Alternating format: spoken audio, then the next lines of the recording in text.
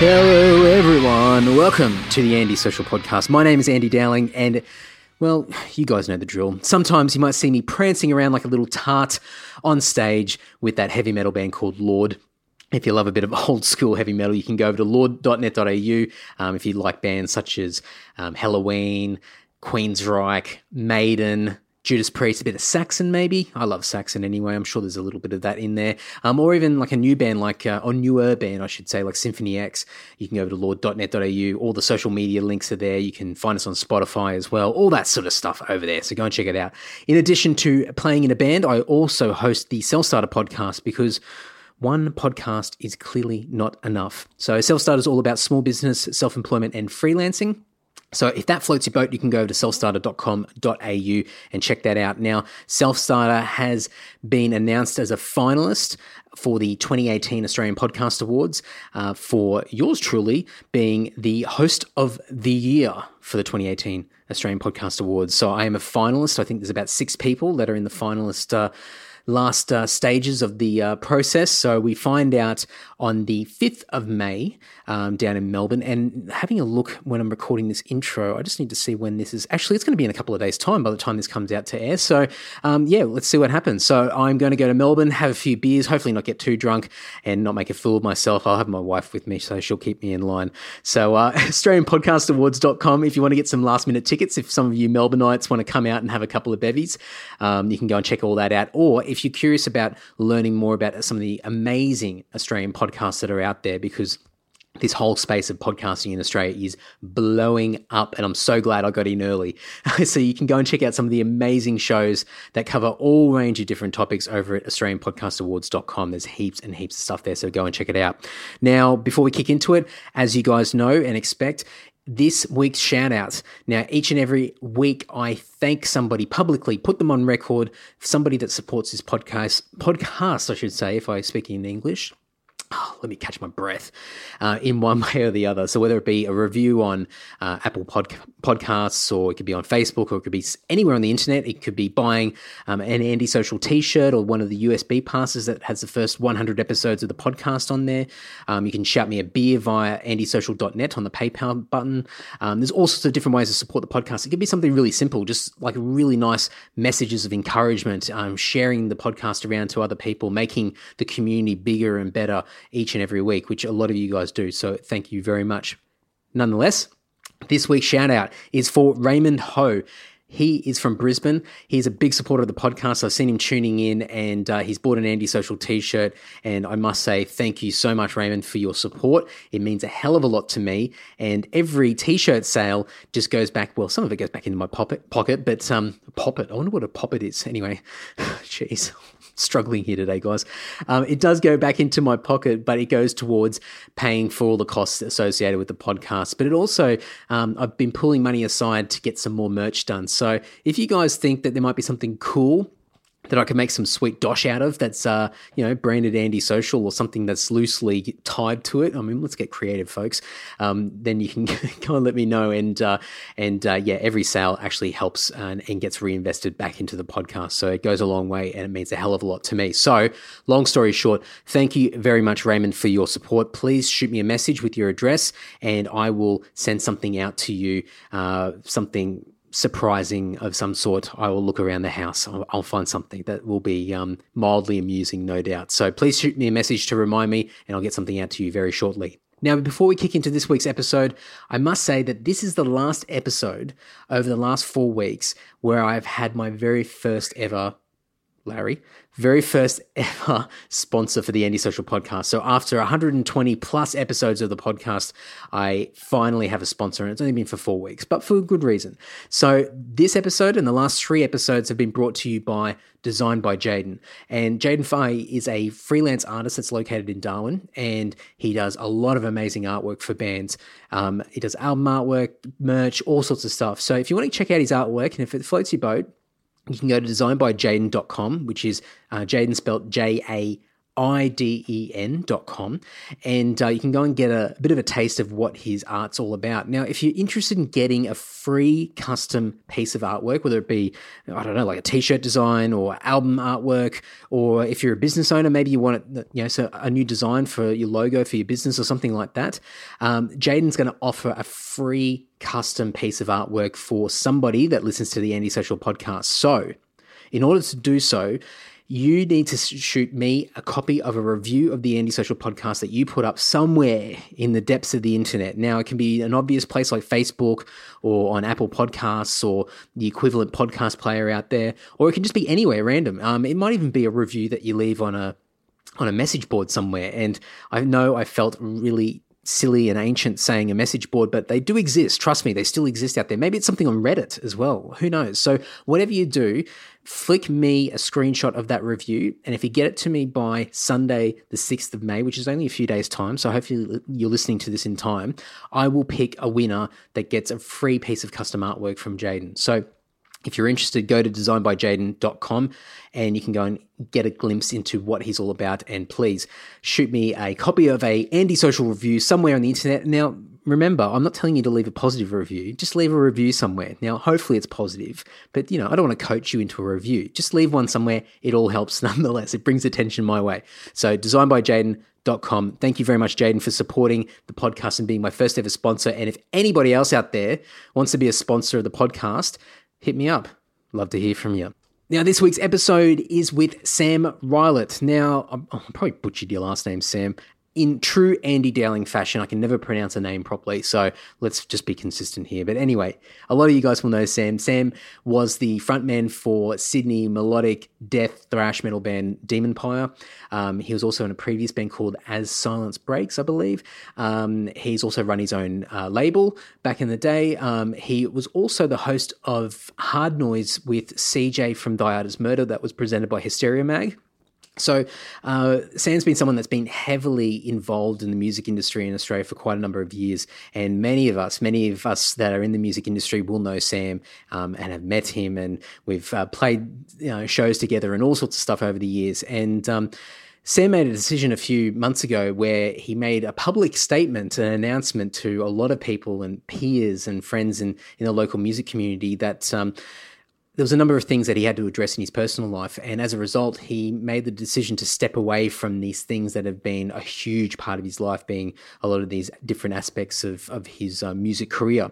And, you don't see this often, at least from my end. I mean, usually what happens is that, a musician or someone involved in the music industry just burns them out to the degree that they just fade away, and then eventually years later you go, whatever happened to that person? They just disappeared. I don't know what happened. But Sam took a different approach, and I think it was probably something that helped him get through this transition. But to be able to say, look, guys, I need to step away from all this. I need to let it all go, and I need to focus on other areas of importance in my life. And I'll let Sam get into all that because it's a really, really good chat. But I really look up to him with this decision that he made. And he's already somebody that's so proactive. He's a real thinker, and that sounds so silly, a real thinker, like he uses his brain.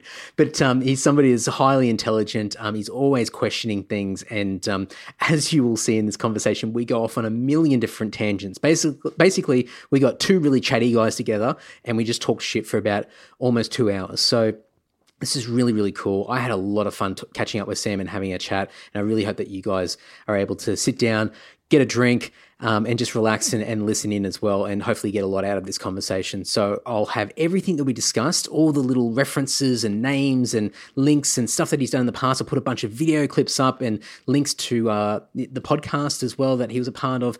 Everything will be over at andysocial.net, so you can jump over there, check it out as always. And I really, really hope you enjoyed this episode with Sam Rilatt, formerly of Daemon Pyre, Hard Noise, As Silence Breaks, everything and anything to do with the Australian metal scene, and much more. Please enjoy. Thanks.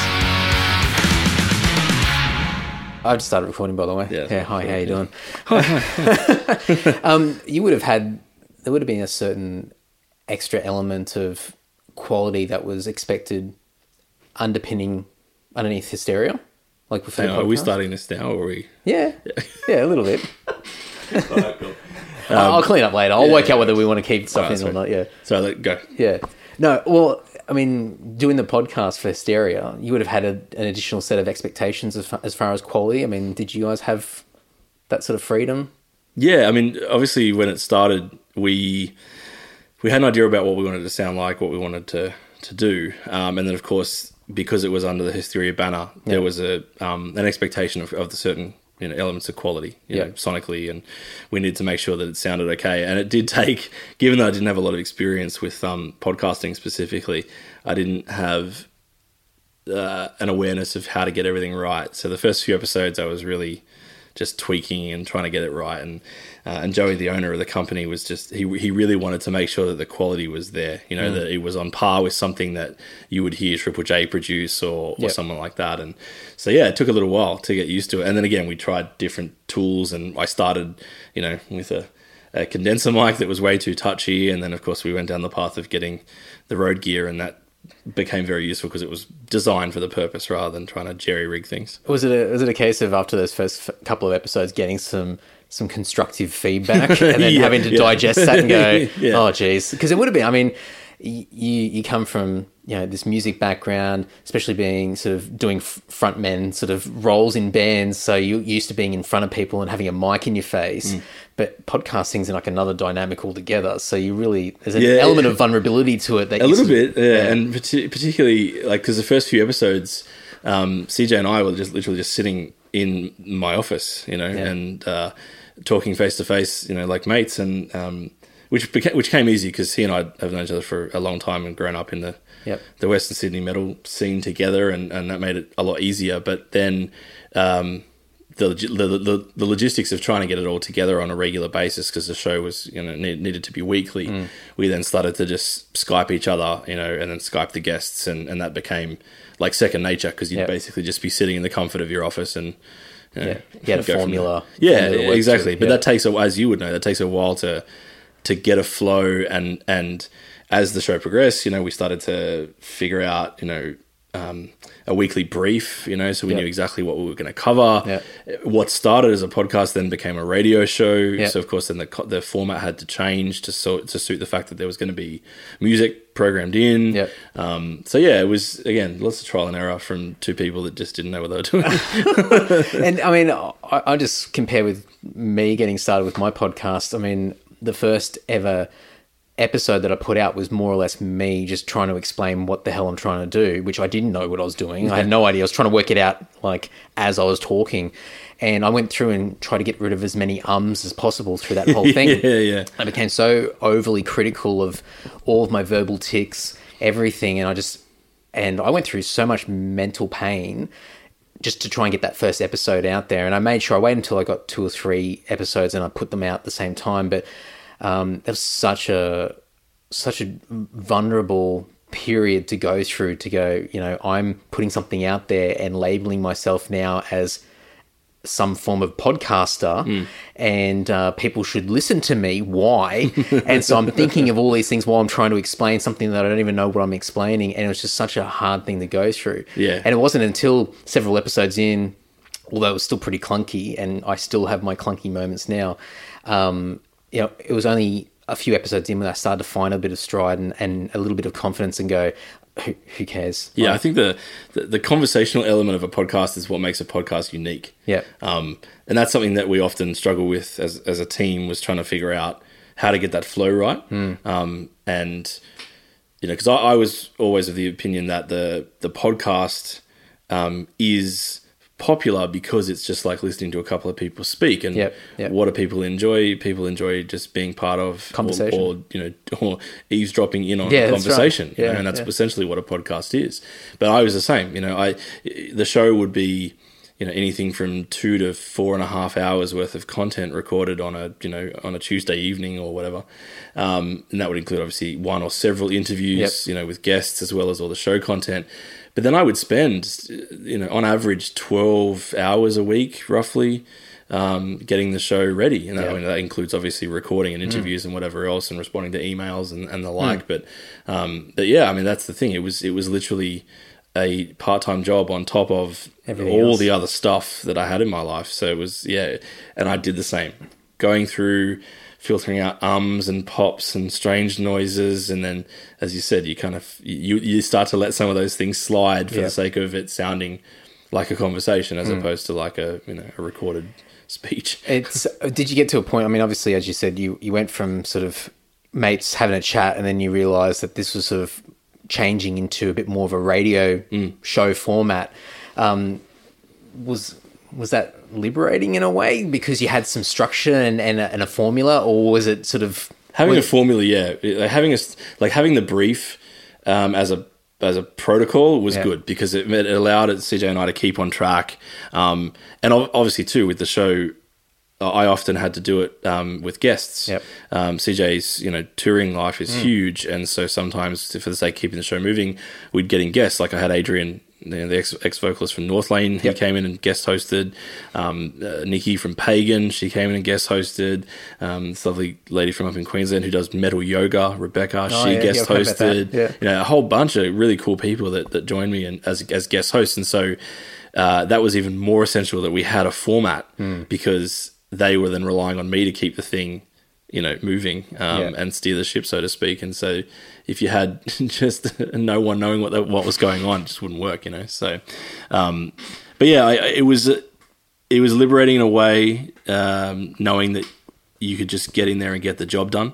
But then in a sense, it was also a little scary because it meant that the show was getting slightly bigger, and then of course doing interviews with people like Jessica and Pimentel, which was amazing, and then Ice-T as well, and that was when I was like, oh, okay, I'm getting into the realms here of like fairly important people. I can't stuff this up. There's certain expectations that you create where, from a listener point of view, that the standards or the bar keeps getting raised, and you sort of go, well, even though you might not verbalize it, but subconsciously there's a bare minimum that you expect when you when you tune in each week, and that bar continues to get raised, and it's like, oh geez, this is becoming this is not something where we can just like quickly talk shit for half an hour and slap some stuff together and just get it out there into the stratosphere. It's like, there's a bit more methodical and structured process that has to, and certain expectations of quality and production as well. Yeah, that's right. Yeah, that'd be full on. Yeah, it was, but fun at the same time. But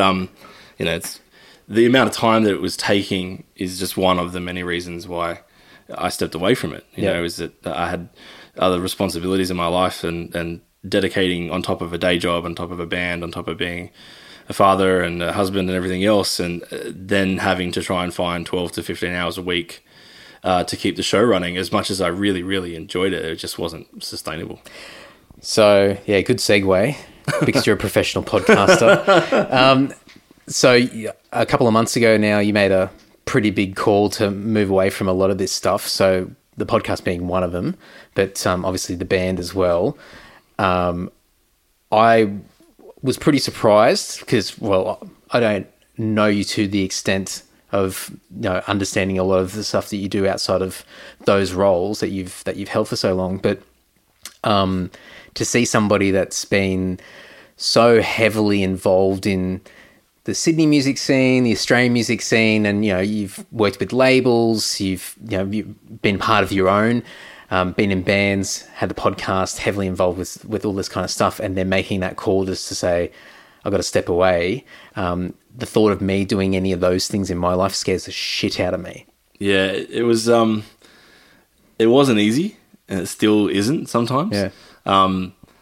But basically, yeah, I mean, as you say, I'm 34 now, and I've been playing I've been in and around the music scene, since I was 16 years old. And taking it seriously since about the age of 19 with my first, sort of proper band with friends, and then of course, you spend your entire life, I guess, using that personality as what defines you. You've created this persona, and you feel a sense of protection from that, like that I know who I am, this is who I am, and then it evolves, and you become not just a frontman or a musician or instrumentalist or whatever. You then become a label owner or a studio manager, and as you try and generate revenue in an increasingly difficult industry, you take on extra tasks and you get involved in extra parts of the industry because you think you're going to need that safety net and that time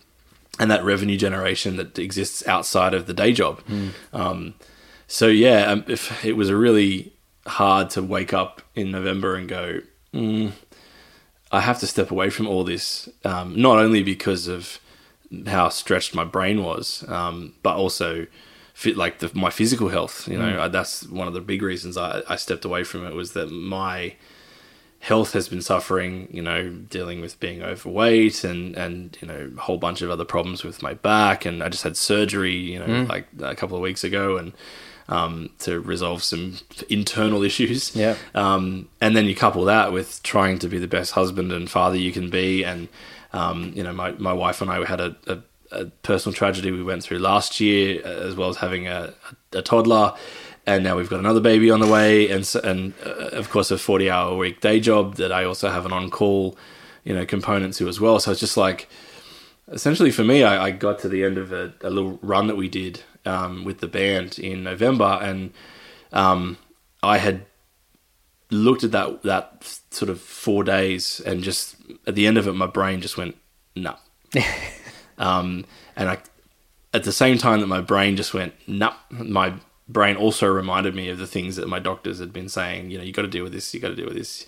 If you don't, everything came rushing back. That's right. All the stuff that you kind of put out of your mind, you just don't deem important. It all just comes rushing back to you, and you say, "Oh, remember when they said you might be diabetic? Remember when they said you've got to lose some weight? Remember when they said you want to, if you want to live past 40, you've got to do X, Y, and Z."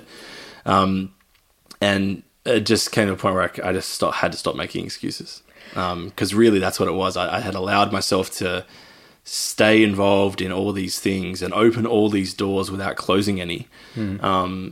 At the cost of my health and sanity, and and to be honest and fair, also my family. It was, the podcast that did have an impact on my family. The band did have an impact on my family. All these things that I was doing, because I thought I was making a difference and I thought it was important. They did have negative consequences too. And I think that as you grow and become older, you've kind of got to learn to listen to those things. And I can finally say at the age of 34 that I have woken up and realized that you can open doors, and close doors, and I've just spent most of my life just opening all these doors. Well, I mean, when I read it and I was having a chat to you, I mean, that's the big thing that I saw at the time, was just, I'm lucky I don't have the additional things such as, I'm sure there's probably some underlying health issues I just haven't discovered yet. But I don't have that element of pressure on me, but I have everything else to certain extents. And I've gone through a similar sort of path where I've grown up with, the desire and the hunger to be a musician, to work with people in the music industry. And that's been my primary driver for everything. That's been my sort of the compass, where you would get a day job, but the day job was always secondary to that's exactly how it was for me. To being in a band. Everything you would adjust. You'd find a way, because the band was always the most important thing, or just being in music or whatever that was, and you had that vision or that identity that you would continuously add things onto as you progressed through this journey, and the deeper that you get into it, the more I felt this air of desperation around it, thinking that if I ever let go of this, then I would lose my identity. Yeah. That's really what it does feel like, is that every human being wants to feel like they're doing something important. Yeah. They want to have a purpose. And I think, as you rightly say, like, once you've decided that purpose is, I'm going to be a musician, there are all these things that come with it. Yeah. And unlike other, I guess, careers or or causes or purposes for living, being a musician has so many elements to it that just by default it's exhausting. Yeah. And by default you will have to let other things slide. Because, like, say for example, if you decided that your core purpose was to be, a police officer, like, that's not an easy thing to do. You've got to go off and do a degree, you've got to do your training, and then of course just being an officer is difficult. But even though it has many facets to it, there is a sense of singular focus. Whereas being a musician, you have all these additional considerations, like, I want to do this full time, but there's no more money in the industry. So of course, then you have to find all these other different ways of generating revenue, just to keep yourself alive and to support your family. So you've got to be not just a creative, you've got to be a businessman. You've got to have an eye on branding and marketing and social media. Very DIY. That's right. Yeah. It really is essentially like starting and then running your own business. But on top of that, there is the creative side. And I must confess that towards the end of being in Daemon Pyre, I was so bogged down in the administrivia of running the band, and that's no one's fault. It's just how it is. You do lose some of that passion, you know. And the first thing that I did after choosing to walk away from these things, aside from joining a gym and getting a personal trainer and trying to, you know, adjust my lifestyle so that I could stay alive for more than the next 10 years, was I picked up my acoustic guitar for the first time in like a decade and just like learnt a song. And that felt really good to actually be reconnected with music on a creative level. Which is weird to say that, because you're in a band, you're playing all the time, you're writing, you know, records and whatever else, and so to feel like you're not actually in the creative process, even though you are in the creative process, is odd. Well, even that reminds me of like when you discover an album and you absolutely fall in love with that album and you play it to death, and it gets to a point where you hear the songs and the songs are just going in one ear out the other. Like you know exactly where every little, you know, snare hit is, every vocal line, every guitar lick, everything like that. You understand it. It's just it's ingrained in your mind. And then for whatever reason, another album comes along, you get distracted, you listen to that, you become obsessed with a different band or a different album, and then years pass, and then eventually you go back to that album and you listen to it, and it's completely fresh.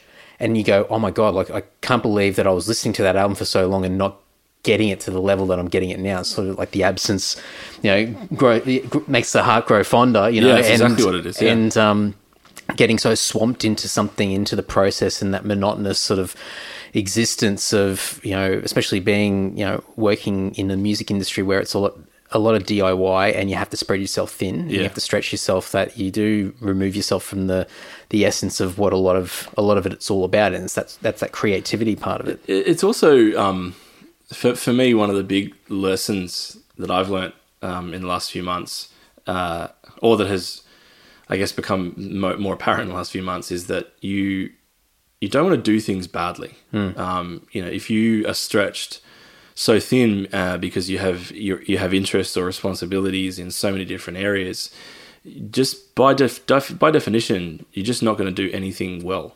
And that is what worried me as well. Aside from, as I said, you know, health and sanity, I was worried that I was doing all this stuff, but none of it was being done well. You know, you're doing 20% rather than excelling at anything.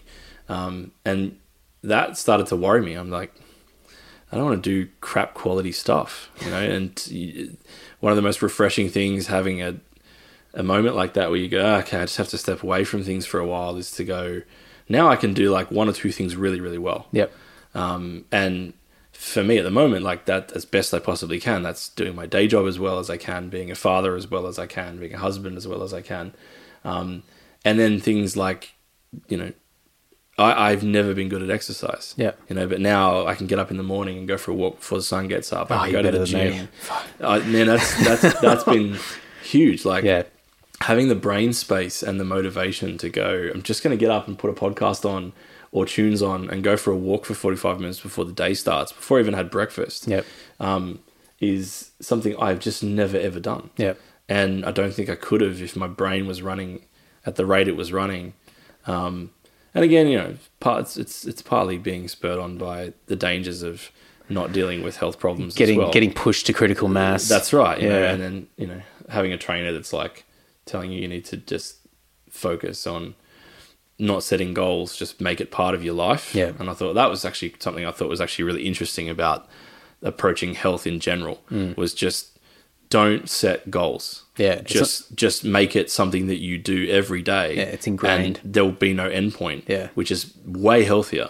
rather than just going, I want to lose 10 kilos. That's it. And then what? And then what? It's like, okay, well, now I can slack off. No, it should be, I'm going to shift my entire system of thinking so that when I get up, I just get my shoes on and I walk out the door. Which means it's a long term and it's a gradual thing. It becomes it literally becomes ingrained into your life, rather than it being something that you can let slip later. Yeah. And for me, that's the reality, is I can't let it slip. You're probably really fortunate, if you're looking at it from a silver lining point of view, that you got forced into this critical mass situation that you were forced to make those decisions. But I mean, before you got to that point, if these thoughts ever came through your head, and just sort of blew by and quickly forgotten about, did you have that element of panic about letting go of things and then missing out on opportunities, like especially from a music point of view, and obviously being involved with the podcast and the success that also had?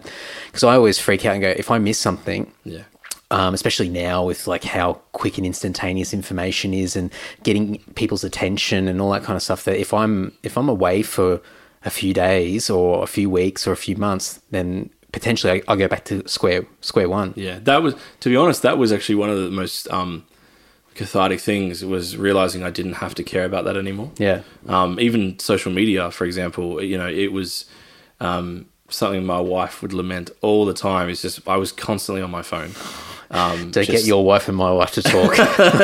And she's right. I mean, like, it was,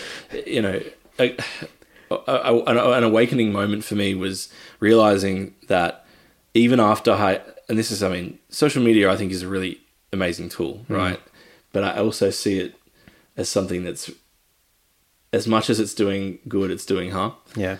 Which is odd, because of course we're talking about this on platforms that will share across social media and whatever else. And I realize the irony, but I, even after having left the podcast and left the band, found myself a few weeks ago saying to myself, okay, cool, you've got some time, you're going to play some Xbox, you're going to read a book, daughter's in bed, wife's asleep, just have some you time, the stuff that you never had, right? And 2 hours went by and I literally, all I'd done is flick my thumb scrolling through social media feeds, and literally wasted 2 hours of my life just flicking through it's not even news, it's mostly just people's opinions and, checking in at airports. It's right. And I just don't need to know that. And again, so even after having left all this stuff, I'm still learning lessons. Like, I've turned the notifications off of Facebook. I've set some restrictions. I even come to the point where I'm like, do I even need this stuff in my life? Because like this morning before you came over, I got up early, went for a motorbike ride, and just pulled over on the side of the road and just stared at the bush for like 20 minutes. Yeah. And none of that needed social media. None of that was, I couldn't help take a photo because my bike's pretty hot. But, but it just being in the moment is so much more useful.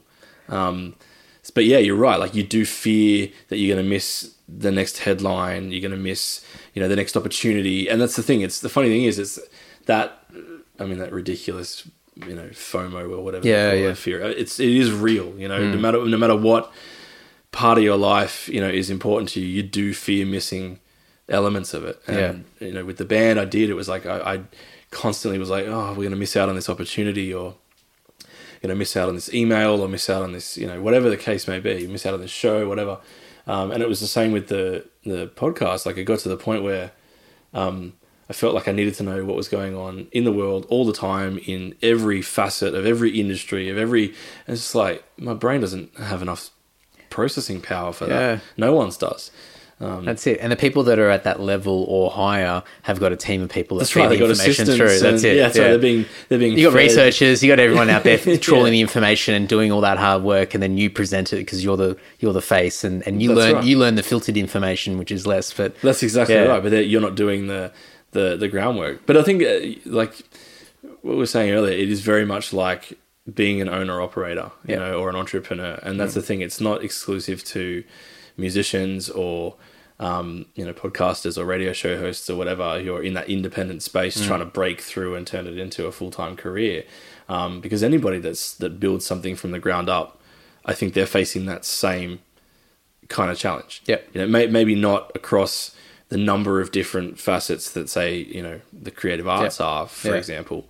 If you're a plumber or something, you've got to know your craft, and you've probably got to run the business, or your partner might run the business or whatever, but you generally can focus on your core function. But the challenge of running something from scratch, building it up and running it, is still difficult, no matter what. But it's still hard. Did you have a few mental breakdowns once you actually made that decision, and suddenly, not that life has slowed down, but obviously elements of it have slowed down, where you've got more focus on more important things, or you're prioritizing? But are there certain times where there's just a little bit of extra idle time where you go, oh my God, No, I'll be honest, no, because there's a reason for that. I've never been one of those people that gets bored. Yeah. I don't understand boredom. So to be brutally honest, there hasn't been those moments. There's been moments where I've been like, oh, I miss playing the shows, or I miss being a part of the writing or whatever, or, particularly with Daemon Pyre, the guys are such good people, and the music is such good music. There are definitely times where I'm just like, damn it, what have I done or whatever. But the catharsis that came with just shedding all this stuff so that I could be a better dad, and be a healthier person, and, a better husband and whatever else, it was immediate. The moment I made that decision, and I think most people, if you ask anybody that's ever left a thing that they were so deeply connected to, the first thing they'll tell you is that they know it's right, because the moment it's done, it just feels like the weight's lifted off their shoulders. And that sounds pretty cliche, but it's true. The moment you've done it, you go, okay, life is now instantly better. Even though these things were so important to me, life is just instantly better. And that's how it was. As there are times when I'm just like, I miss it, and same with the show. I love dialogue. I love conversation. I love being a part of talking about what makes human beings unique and interesting and special. And I've had this burning desire to kind of drag people to the center of things for such a long time that, I tried to use the podcast and radio show as my way of doing that.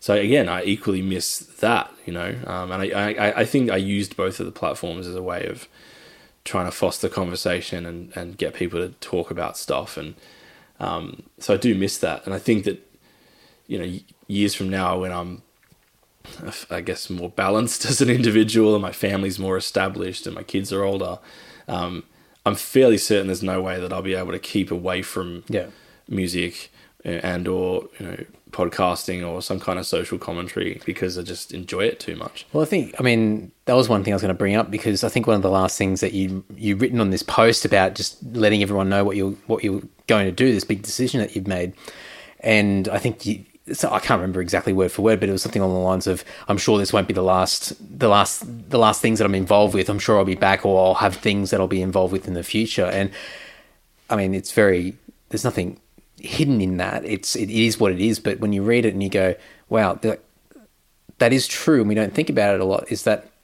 you can take a break. You can decide to go down a different path.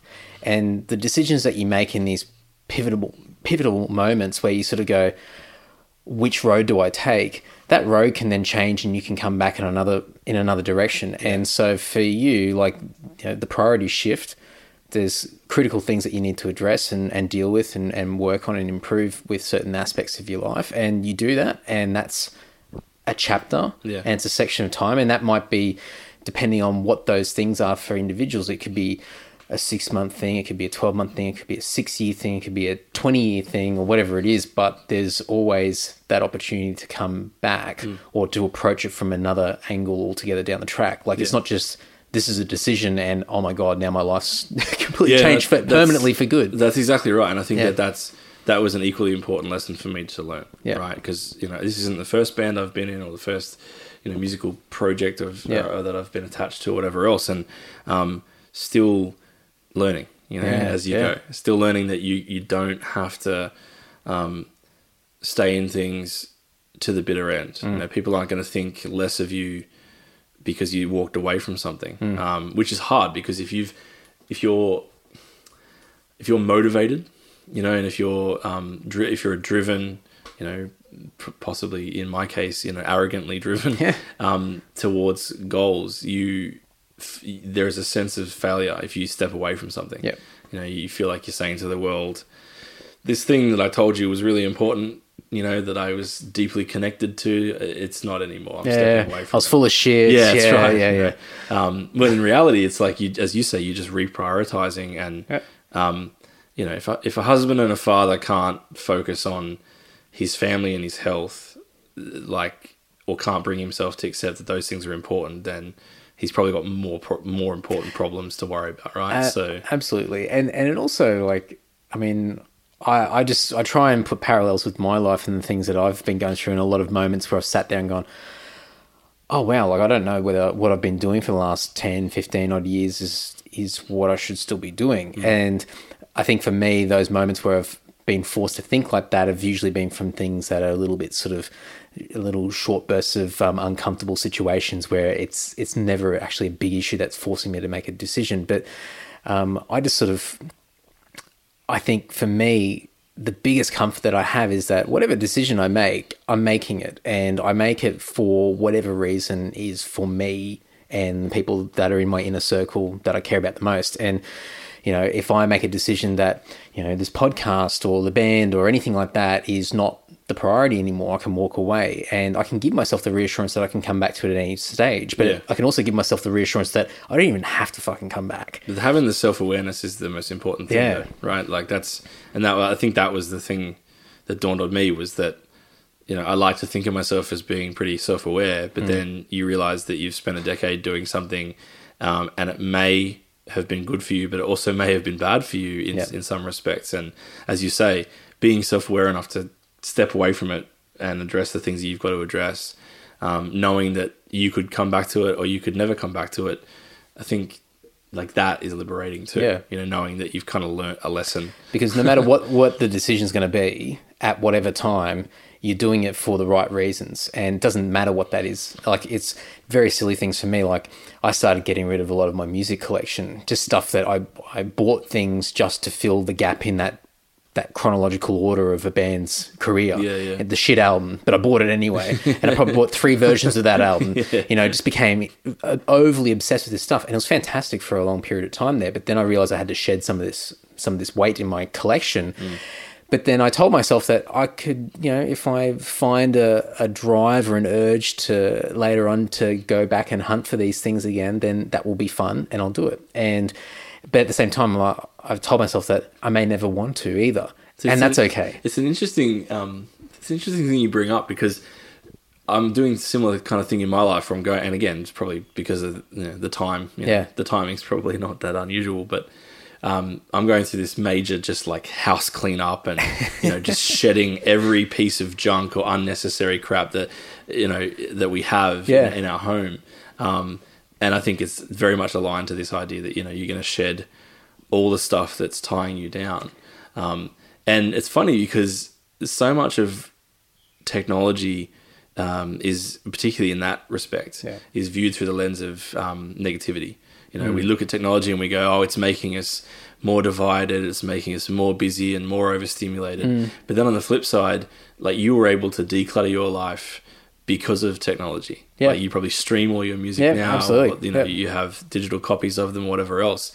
So it's funny. I do like to look at situations like that and go, okay, well, there is a positive element here. You can be at one with technology and at one with the peaceful side of the world at the same time. Oh, right? That's it. I think a lot of this stuff is just finding that balance. It's not on either extreme, and it's that dead center. It's trying to find a balance, which is extremely hard to do and achieve. But for me, from a convenience point of view, I looked at and thought, to streamline my life, I automatically, anyway, and I've been doing it for a decade, is every time I bought a CD, I would digitize it straight away. And for me, the CDs were a trophy that sat on a shelf, and I could look at it and go, oh, wow, man, how impressive is this collection? And when a mate comes over, they're like, oh, wow, look at this. And then I moved and I bought a house down the coast, and then I put everything in plastic boxes and containers and carefully took them down, and then I put them in the shed, and I just never got around to putting them on a shelf, and I just thought, why? You start to realize, are they in your life because you couldn't be bothered, or are they in your life because they serve a purpose? Absolutely. Yeah. And so I looked from a very practical point of view, but then I started going through these tubs of CDs and stuff that I'd held I'd cherished them. They're like these little pieces of delicate, these artifacts from my life. And I'd look at a CD and go, I remember buying that CD when I was 16 at, this store in Brisbane, blah, blah, blah. And I remember the person who sold it to me who was a bit of an asshole, but blah, blah, blah. And I've got this story attached to it. And then suddenly I realized that I've held on to these things not so much for their practicality or their tangible use, but the memories that are attached to it. But then I remember that same album, if I'm not looking at the physical CD and I'm talking to somebody in conversation about a Megadeth album or whatever it might be, that I've got the story already there. Yeah, that's right. And I don't need that thing. And so I was holding on to it out of this desperation that I would lose the memory. And then I looked around my entire house and I thought, what crap have I accumulated where I'm looking at it to make sure that I don't forget something? And I thought, if it's really that important, then I won't forget it. And if I forget it, then I forget it. Like, I don't even know. Like, I've forgotten it. So who gives a shit? So, yeah, and the funny thing is, if you were exercising your memory on a more regular basis to recall those good times, you wouldn't need the physical reminders around your home. That's it. But it's odd me saying that, because as we sit here in my office, it's covered in collectibles and memorabilia. But I think there's elements of that where it's completely fine, and I think it's actually really good to have those things. So this used to be my entire house, and then a combination of cutting down and also my wife just saying once and for all, can we get the Harry Potter wands out of the lounge room?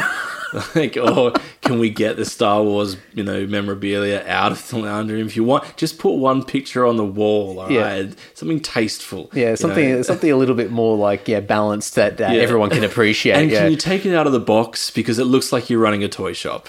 That's the other thing. That's the other thing. So you'll notice that now I have some select pieces that are out of their plastic, and others that are very much still wrapped in plastic. But it's going back 10 odd years or 15 years, and living in the bachelor pad and having all your stuff and these items that you cherish, and this was your identity, this is all part of you. And so when someone came over, it'd almost be like going back to school, show and tell. It's like, check out who I am. This is who I am. It's like people that drive around with bumper stickers on their car. They want everybody else to know that thing about them, what their identity is. I associate with this is who I am. And that's great, and people should feel passionate about it. But I think when you become a slave to it and you become caged by those things, those items, that's when it gets scary. See, I worry that's what social media is doing. Yeah, I worry that that's the negative side of it. And for myself included, you present an image to the world, and you are constantly having to reinforce it and remind people. And whether that be signaling your virtue, whether that be, ensuring that people understand that you are for this cause, or, that you look a certain way, and that's the funny thing. I think most of it does actually link back to, you want to feel that the world knows the good things you stand for. Yeah. Right. Yeah. More than anything, I think that's what it is. Yeah. Because as you say, it could be a bumper sticker. If that bumper sticker is a Sea Shepherd sticker, there is all of these implications. That's it.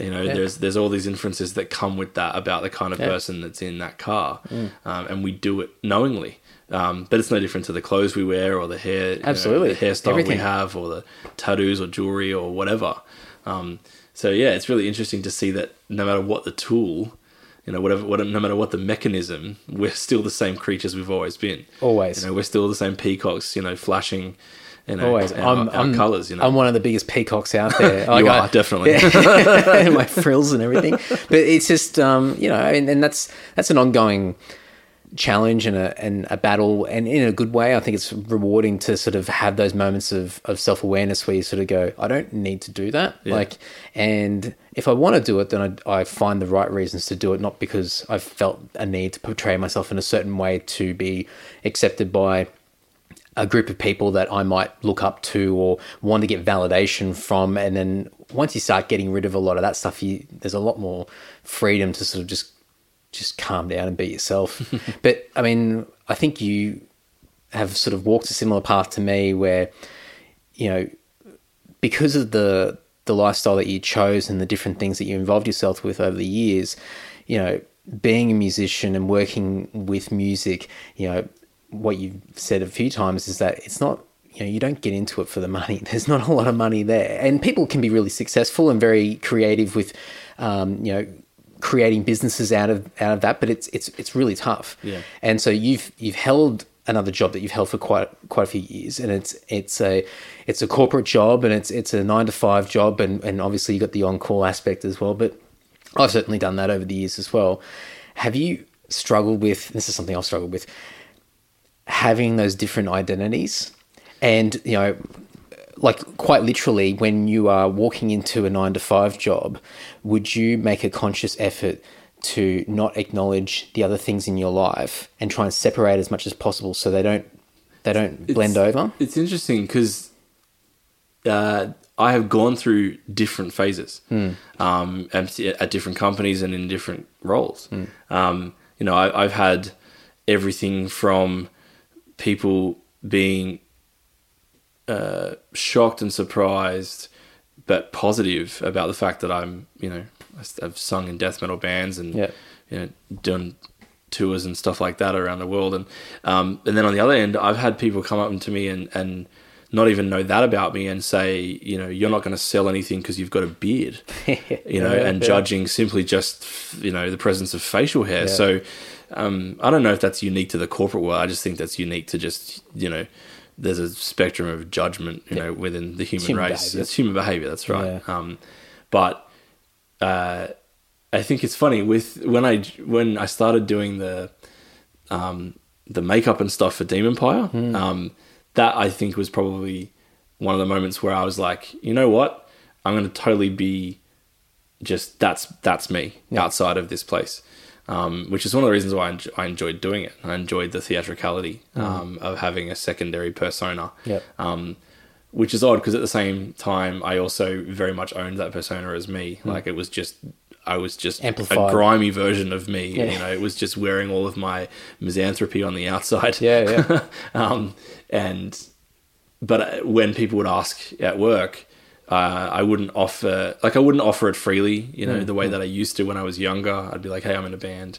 It's like the second sentence, like, "Oh, by the way, I'm in a band." That's it's like, right, "Oh, thanks for telling me." And you were proud of it, but you were proud of it in a like a youthful ego kind of way, rather than being proud of the accomplishments and the music and the creative side of what you were doing.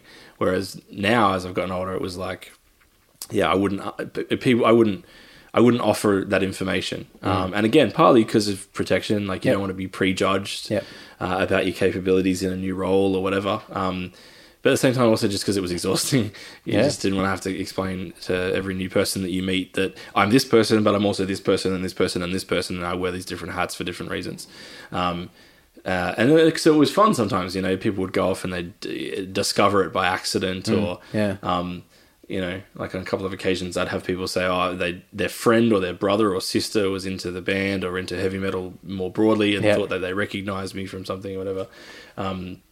Which again doesn't happen all that often. It wasn't like, you know, what I did was super, super well known, but every once in a while it was a fun thing to have happen. So, but there is a strange, I guess, balance to be struck between, you know, trying to appease the corporate mentality and trying to be just yourself. In fact, you reminded me of the conversation that I had with Jessica Pimentel on the show, which she has that same issue, you know, like we talked about that. Like she's this actress on Netflix, and then she's also a death metal vocalist who, you know, is dating the drummer from Meshuggah and plays violin and plays guitar and just rocks the shit out of everything she does.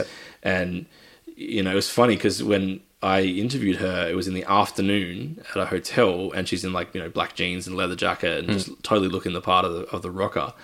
And she and I were laughing because like that morning she'd had to go and do like Kiss FM and The Project and Studio 10 and had to wear like a pink, like what they call pencil skirts. Or whatever. Yeah. I don't know fashion, but no, like I think I know what you mean. You know what I mean. But she had to like toe that line. And I remember saying to people, what really irked me about that was like, she is fiercely and proudly death metal.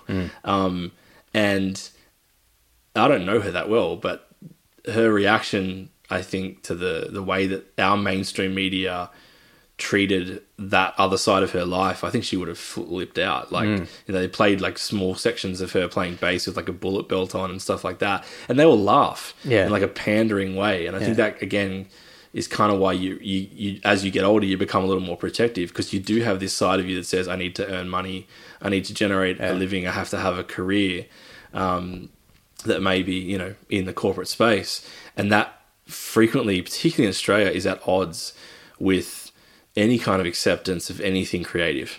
And if you need any evidence of that, just look at the fact that all of our major newspapers will devote 10, 15 pages to the sports, but the arts are nowhere to be found. Yeah, absolutely. And I think that's a cultural thing in Australia. I've said that before, and I'll say that again. Like, I think there are lots and lots of creative, artistic people in this country, and people that also equally enjoy the creative arts. But our mainstream media machines, for the most part, they either disregard it entirely, or if it doesn't fit a particular mold, if it's not a particular style or a particular narrative, or if it doesn't subscribe to a particular political ideal, then they're just not interested. That's it. Not interested whatsoever. And moreover, what's worse is that they're patronizing. Yeah. Oh, how cute. You sing in a death metal band. Yeah. That's a nice little hobby. Yeah, nice little hobby you've got there. Yeah. Let's talk about the real stuff. Yeah, that's right. It's like, fuck you. That's not at all like how it is.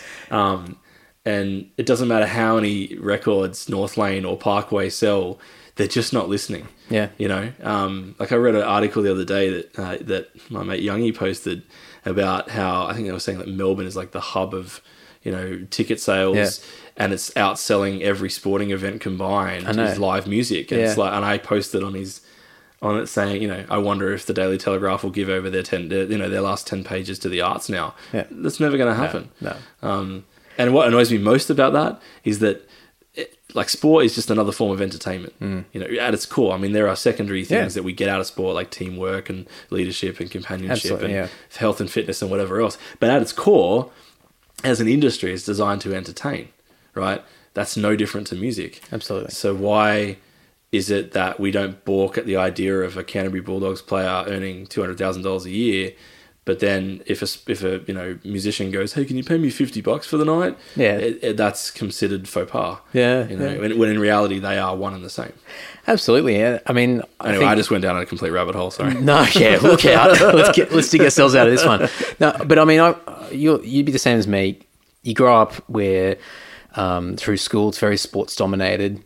Music is like this little optional thing that some people might get the opportunity to dabble in as a tiny little unit in the grand scheme of things. But sport was always a mandatory thing, and there's definitely benefits of having it mandatory from a fitness point of view and getting out. True. And as you said, leadership, teamwork, all that kind of stuff. But creatively from an artistic point of view, even just sort of art classes and music was always like this add-on, this extra thing that if you wanted to do it, then you could do it in this limited period of time, and that's it. And getting out of school, and for me, I had this epiphany at about 14 years old, where I discovered Metallica and just went, my life's just changed forever. And Justice for All. Yeah, absolutely. Yeah, that's it. And I sat there and just went, nothing here is of interest to me anymore. I checked out. Yeah. And much to my poor parents, they had to cop it, but I couldn't balance life. It was just music. It was metal, and it was playing guitar, and it was me wanting to be the next James Hetfield and rocking out in front of a mirror in my bedroom.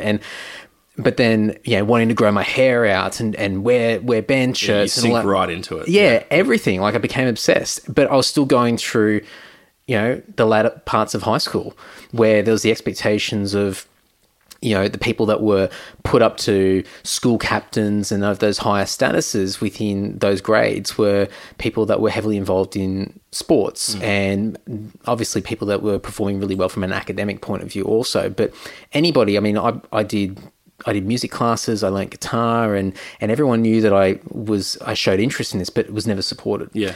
And so then I got out of that, and that was a real struggle getting out of high school. And then I started to get into the workforce, and I had long hair, and I cut my hair once, I think towards the end of high school, but then just never cut it up since then. Yeah. And so I've constantly gone into work environments, and I've been really lucky that I've had a really good sort of career in corporate environments and done really well. But just the narrative all the way along is like, let's point out the most obvious thing being your hair, and let's start there, and let's create a bit of banter. And I still got people I work with now that's like, oh, when are you going to cut your hair? And I go, I don't know, when you like stop being a fucking cunt, like, you know, just. But there's these old school stigmas that stick there, and stick there, and I joke, and it's not terribly tasteful, but I'm just waiting for some of these older people just to die off, because you know, I think the younger people coming through now, and there's still a lot of that's ingrained in your product of your environment, but I think a lot of businesses now are focusing more on EQ rather than a skill set that's been developed, or you know, your achievements through other realms of society, and innovation and creativity are becoming far more valuable. And I've only just recently started to blend the worlds together and start not proactively telling people, oh, by the way, I do this and this and this, but when the conversation sort of naturally goes into a direction where I can throw in the fact that I do a podcast or a couple of podcasts, and I've got the band and all this sort of stuff, it actually works in my favor now, because I'm demonstrating behaviors that are actually of benefit to the company. Whereas, you know, creativity, innovation, thinking outside the box,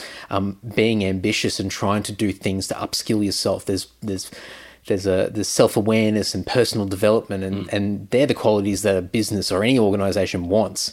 You know, I would agree that definitely in the last 5 or so years, I've seen something similar. Yeah. Like the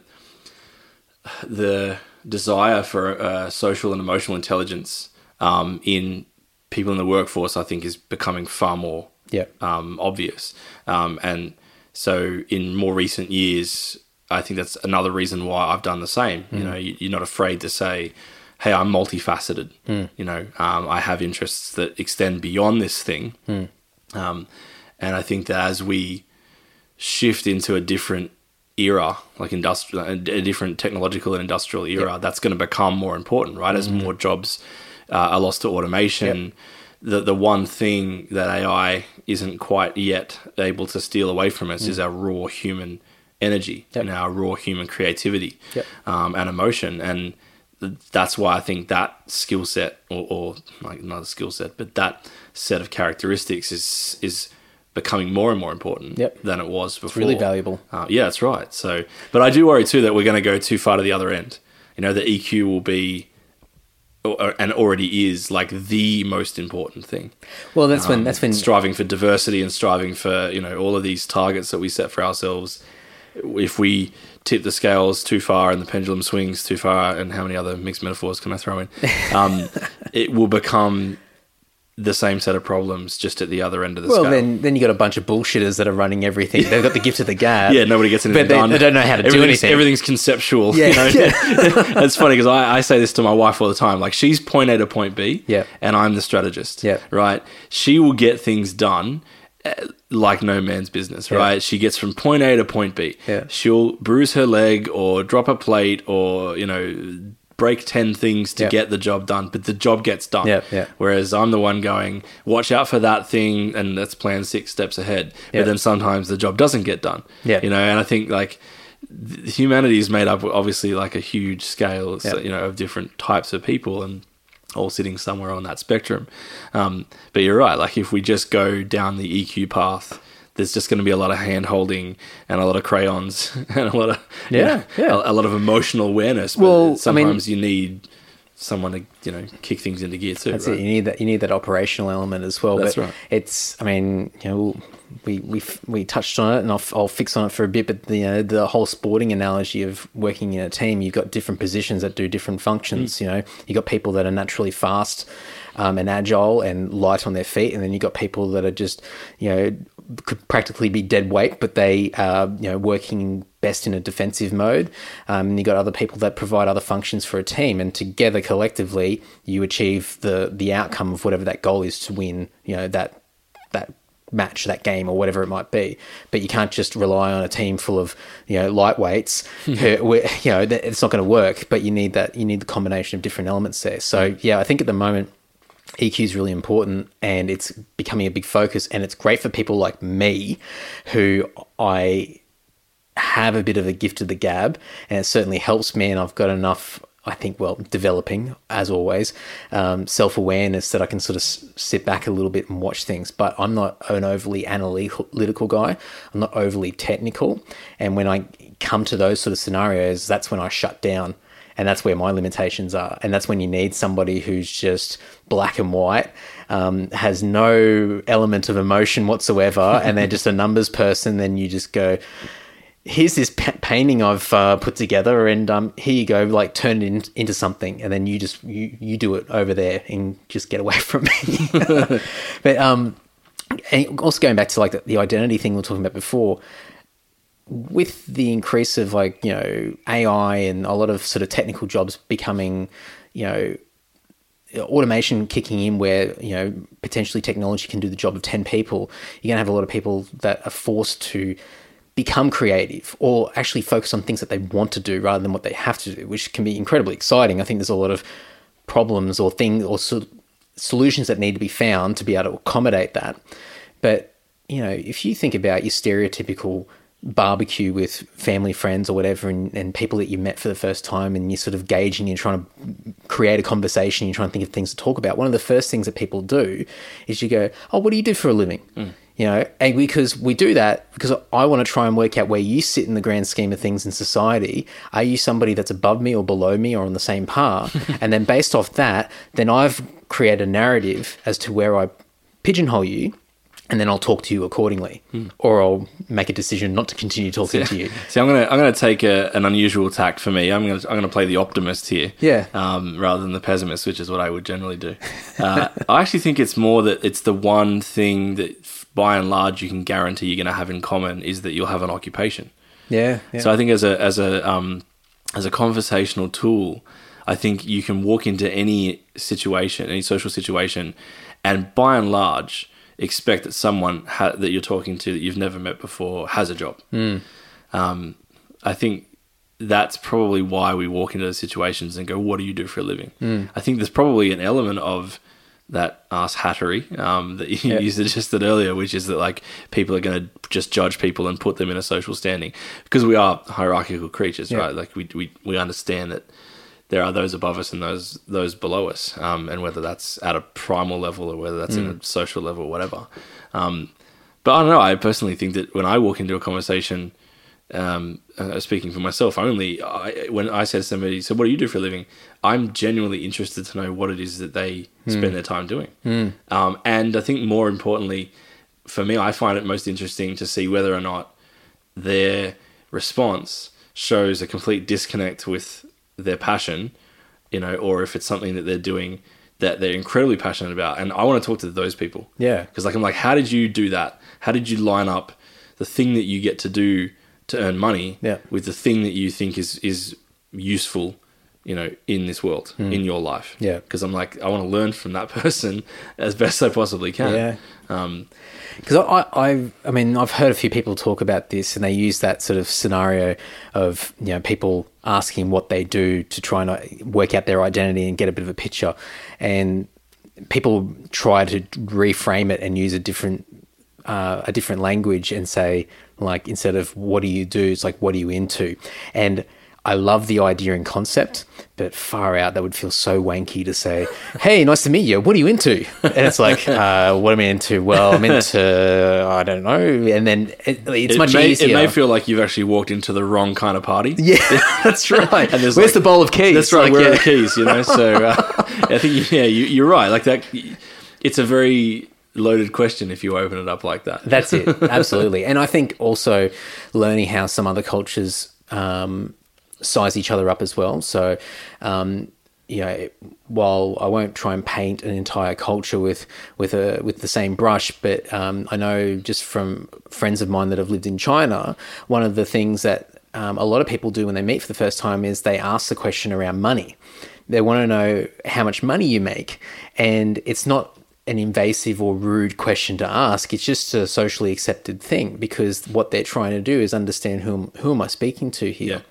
And then they, unfortunately, but for them it's not an issue, they will then make the decision as to how I converse after that. And I think we do it a little bit subconsciously with job titles and industries and things like that, but it's probably not as judgmental as some other cultures have, as far as working out where you sit in society and what little I don't know, little alcove or pigeonhole you exist in. But I think cultural ignorance, though, is at an all-time high, which is weird, because we spend so much of our time as a species listening to social commentators talk about the need for multicultural values and diversity, and yet if you want to learn more about a subset of humanity and you ask questions about their culture, it could easily be misconstrued as coming from a negative place. Yeah. Which I think is really odd, because I think as it's, we've had this conversation before, and it's probably obvious that conversation is important. If you shut down conversation, you're going to get nowhere. Yep. No matter what the situation, no matter what outcome you're looking for, if there's no more dialogue, there's nowhere to go. Yep. Yeah. And it's so odd to me that we're now living in an era where, particularly in our Western cultures, where our attitude is, I don't want to hear from you. I just want you to agree with me. Yeah. And it's well, no, I want to learn about you. Yeah. I don't care what it is about you that makes you different or special or unique. I just want to know what it is. Yeah. And I want to be able to talk about it and learn about it. Yeah. Like, when did that become misconstrued with bigotry or racism or sexism or ageism or some kind of discrimination? To say, I'm actually really interested in what makes you different from me. There is this immediate implication that when you ask somebody a question about their identity, whatever that happens to be, that A, you shouldn't ask it because that's socially unacceptable, and B, that by asking it, you're implying something. It's like, no, I just want to know. What's your agenda? What's your agenda? I think the whole world is filled with people who are now just so afraid of either, on the one hand, being marked as a bigot, and on the other hand, afraid of becoming a victim. It's like, where'd the center go? Or you've got other people that their natural instinct is to find a way to, I hate using this word, but I'm going to use it, get triggered. It's such a buzzword. See, there's a word we lost. I know. Right? But it's, people want to be offended. There's an adrenaline rush that comes out of jumping on the bandwagon and kicking someone while they're down as well. There's a bit of a tribal. Easy. It is. It's easy to be a victim, right? It is, yeah. And I don't know how we got to that place where, this, like, okay, I don't know if this is me just really getting on a bad path here, but I'm going to do it anyway. We, at the moment, a lot of our discourse, when it comes to social cohesion, is around things like feminism, right? I look at the war that's being waged in feminism right now between the second wave and the third wave, and I think that demonstrates exactly what we're talking about. We have a generation of women that were tough as nails and that, fought for their rights and were not at all prepared to take no for an answer, and really who we have to thank for much of the equality in our world, right? And then we have a new wave coming through, and their attitude is, no, protect me from everything, create laws and policies, and I want the government to get in here because I'm afraid, I'm upset, I'm a victim. It's like, I don't, how did that happen? It takes it the other way, because it gets to a point where you've gone, well, once again, this is this common theme that we've got today, it goes from one extreme to the other. Yeah. And it's funny, we're literally having a conversation that's ping-ponging around every kind of conceivable topic, but yet it all centers around balance. Yeah. Right? Yeah, absolutely. Like the human desire for there to be some kind of balance. I've often made this, fairly glib comment, but like, if you need any further evidence of why balance is important in a human life, you look at the two things that give us life, right? Air and water. If you have too much or not enough of those things, you'll die. Yeah, that's it. Yeah. Right? And I think that in and of itself, as elemental as that sounds, is exactly what we're talking about. So much more of our world would be better if people were prepared to accept that the middle ground, right, is important. And I think this is why, my friends and people would know, I rant about the war at the moment in the psychologies around compassion versus empathy. Yep. And I think compassion is like that. I think is going to be the thing. That's going to be the rule book for the next 50 years of social development. Like, instead of drowning in vicarious experience, right? Why not just treat everybody with compassion? Why not say, you may be different, we may be completely different, but I'm going to just respect the fact that you are a person trying to figure out your way through life. Like, that's what compassion allows you to do. Whereas empathy allows you to fall victim to bias, and it allows you to reinforce toxic, ideas. And simply because you think that you're helping the person whose pain you're feeling, when in reality you're drowning in that rather than helping them solve their own problem, right? Well, that's where it comes down to that perspective. Being able to put yourself in that other person's shoes and understand, or get even just to try and grasp a bit of an understanding of why they feel the way that they do, and whether that be an opinion or a belief or whatever it might be. And as warped and as cave-like as some people's beliefs are, you have to sort of take a step back and go, but why? Like, why do they feel the way that they do? And sometimes sometimes people, the way that they react violently or whatever it might be, is them trying to protect something that they feel is important to them. And it could be a product of their environment. It could be the fact that they just never associate with anybody outside of this collective group of people that share the same core beliefs, or they've lived in the same. It's like I spoke to someone yesterday, and we're joking about living in regional parts of the country, and we both grew up in central Queensland, and we were just hanging shit on people that never moved out of these little towns. And I see it down the south coast as well. And you just, you can't blame them for having these warped, old school, backwards views or beliefs, because if they've grown up in that environment, they're friends of the same people that they went to school with and they've stayed friends with. They've all got the same jobs together. Maybe that's a family-run business or something like that. They never travel. If they travel, it's something exotic. Maybe, just maybe, it might be Bali. That's pretty exotic. Maybe. And then that's it.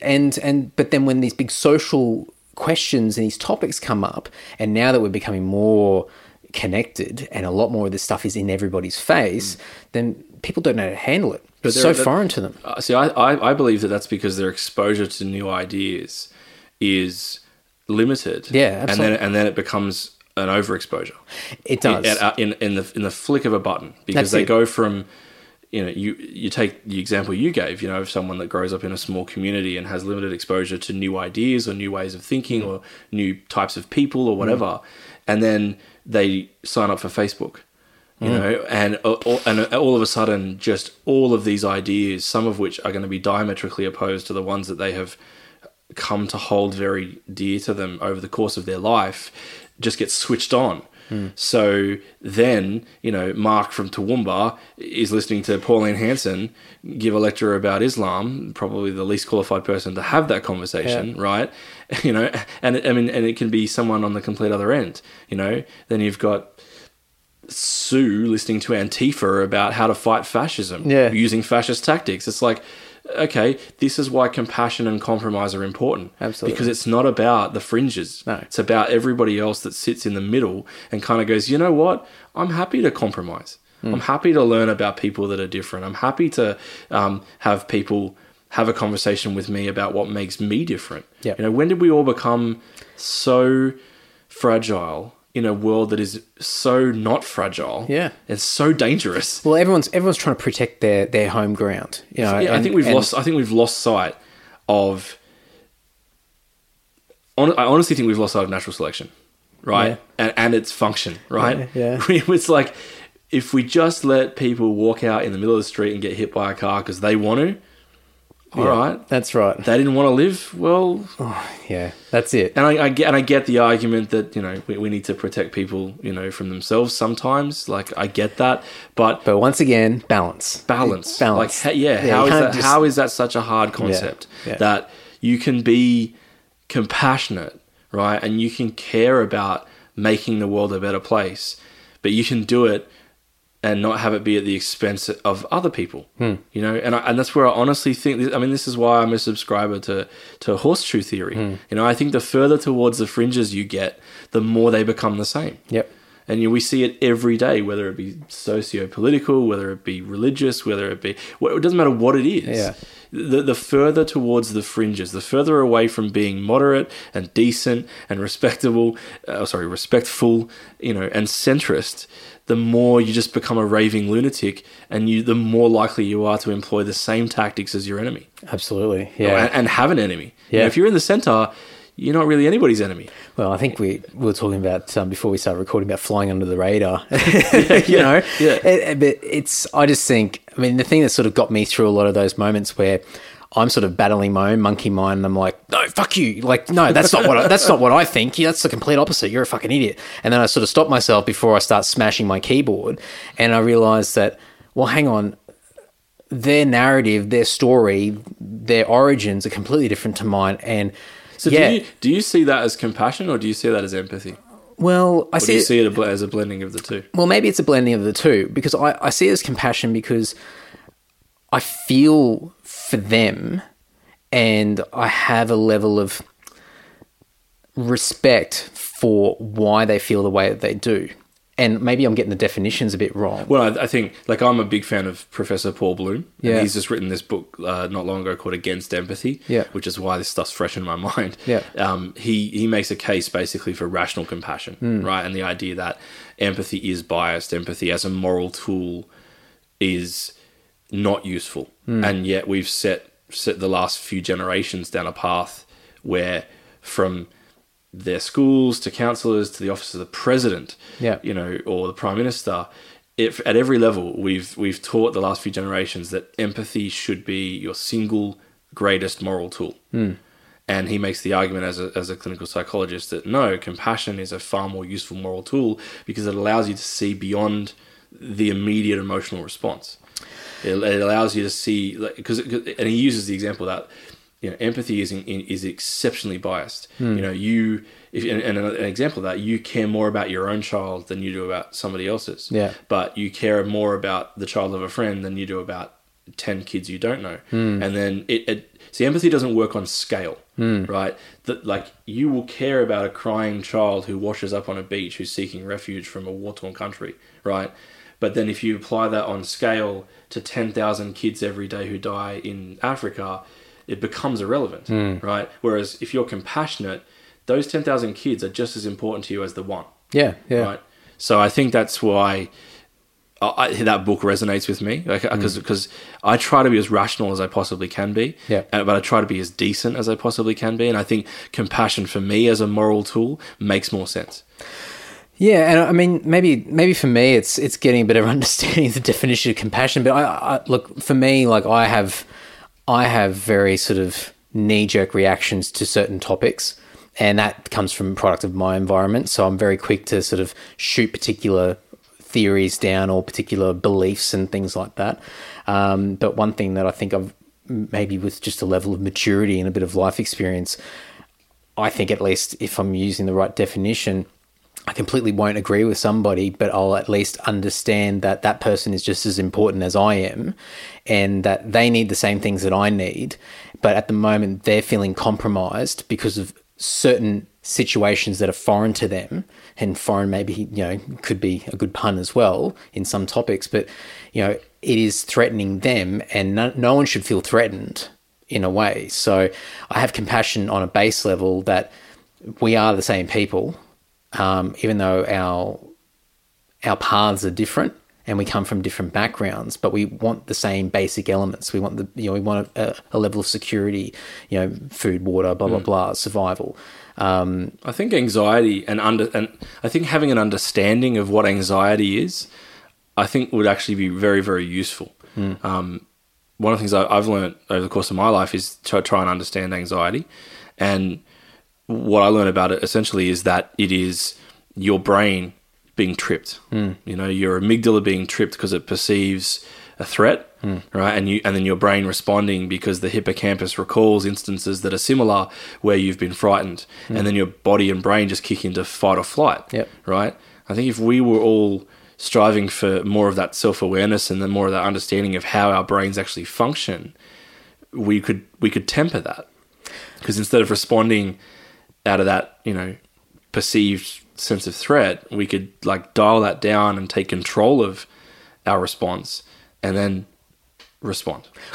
Well, I mean, to put it on a really mundane example, I was talking to somebody else just recently, and we were talking about situations where, you could just be having a really shit day. Yeah, well, that's very true, yeah. Short fuse, low tolerance, you're snappy, you don't even half realise it, but you're on edge and your heart's racing a little bit and you can't even pinpoint it. You just don't even know what it is. And the fact that you can't even pinpoint it is even more infuriating, and you get more and more agitated, and someone's going, what the fuck's your problem? And you're like, oh, none of your business, shut up.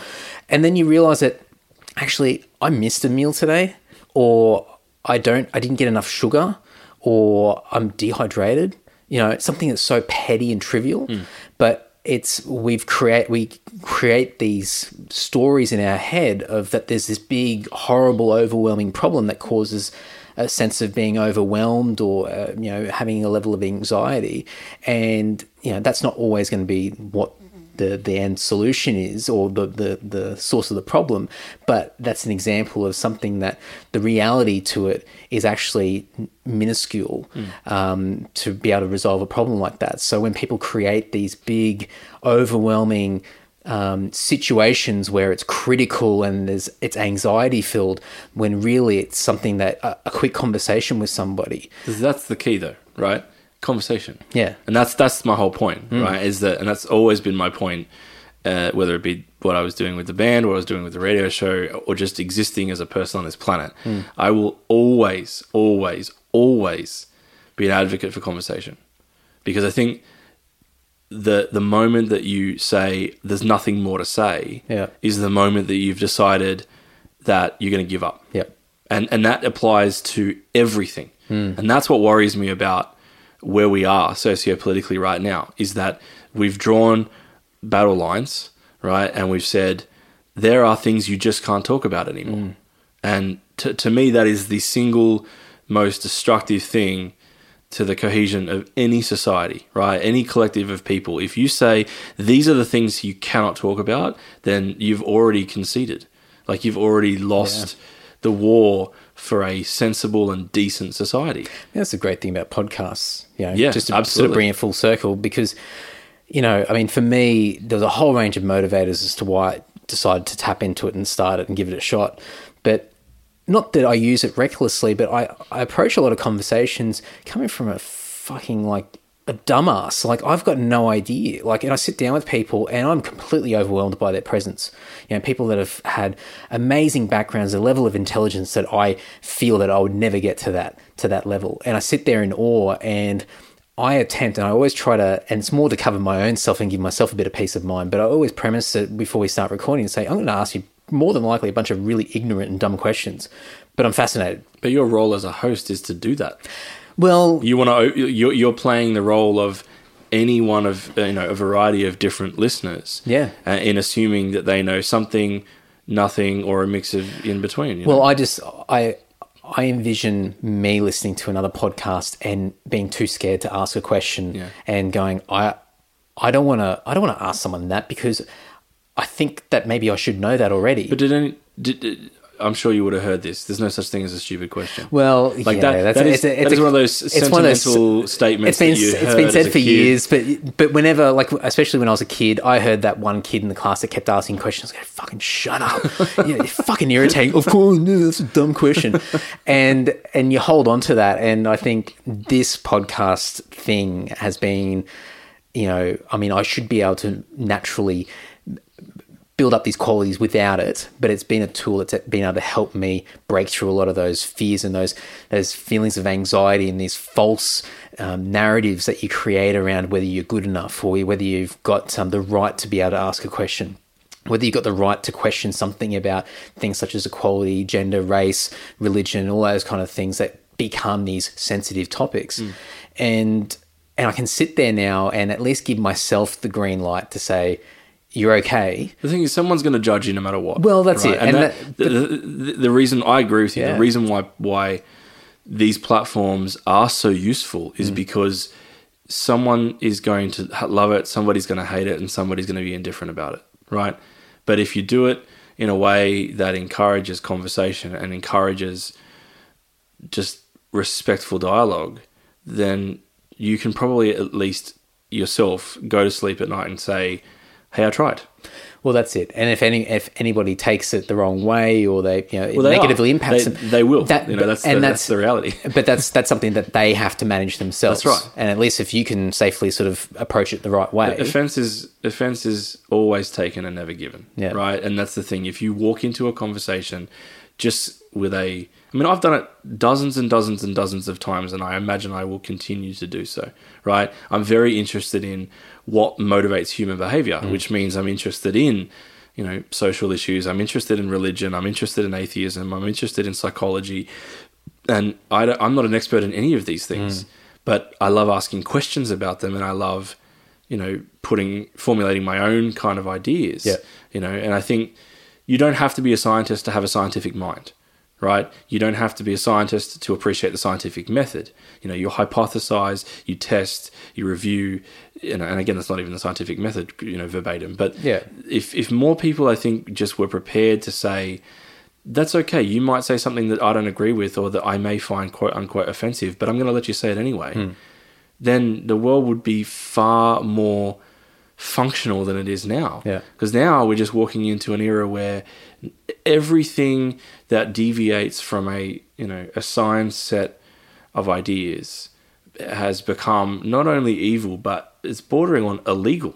The idea, and that is so dangerously Orwellian that people are sleepwalking towards their own fascist dictatorial state, and they don't even realize it. And it's like, that is why these comedians and these, social commentators are all so worried and are all getting up there and saying, guys, this is really important.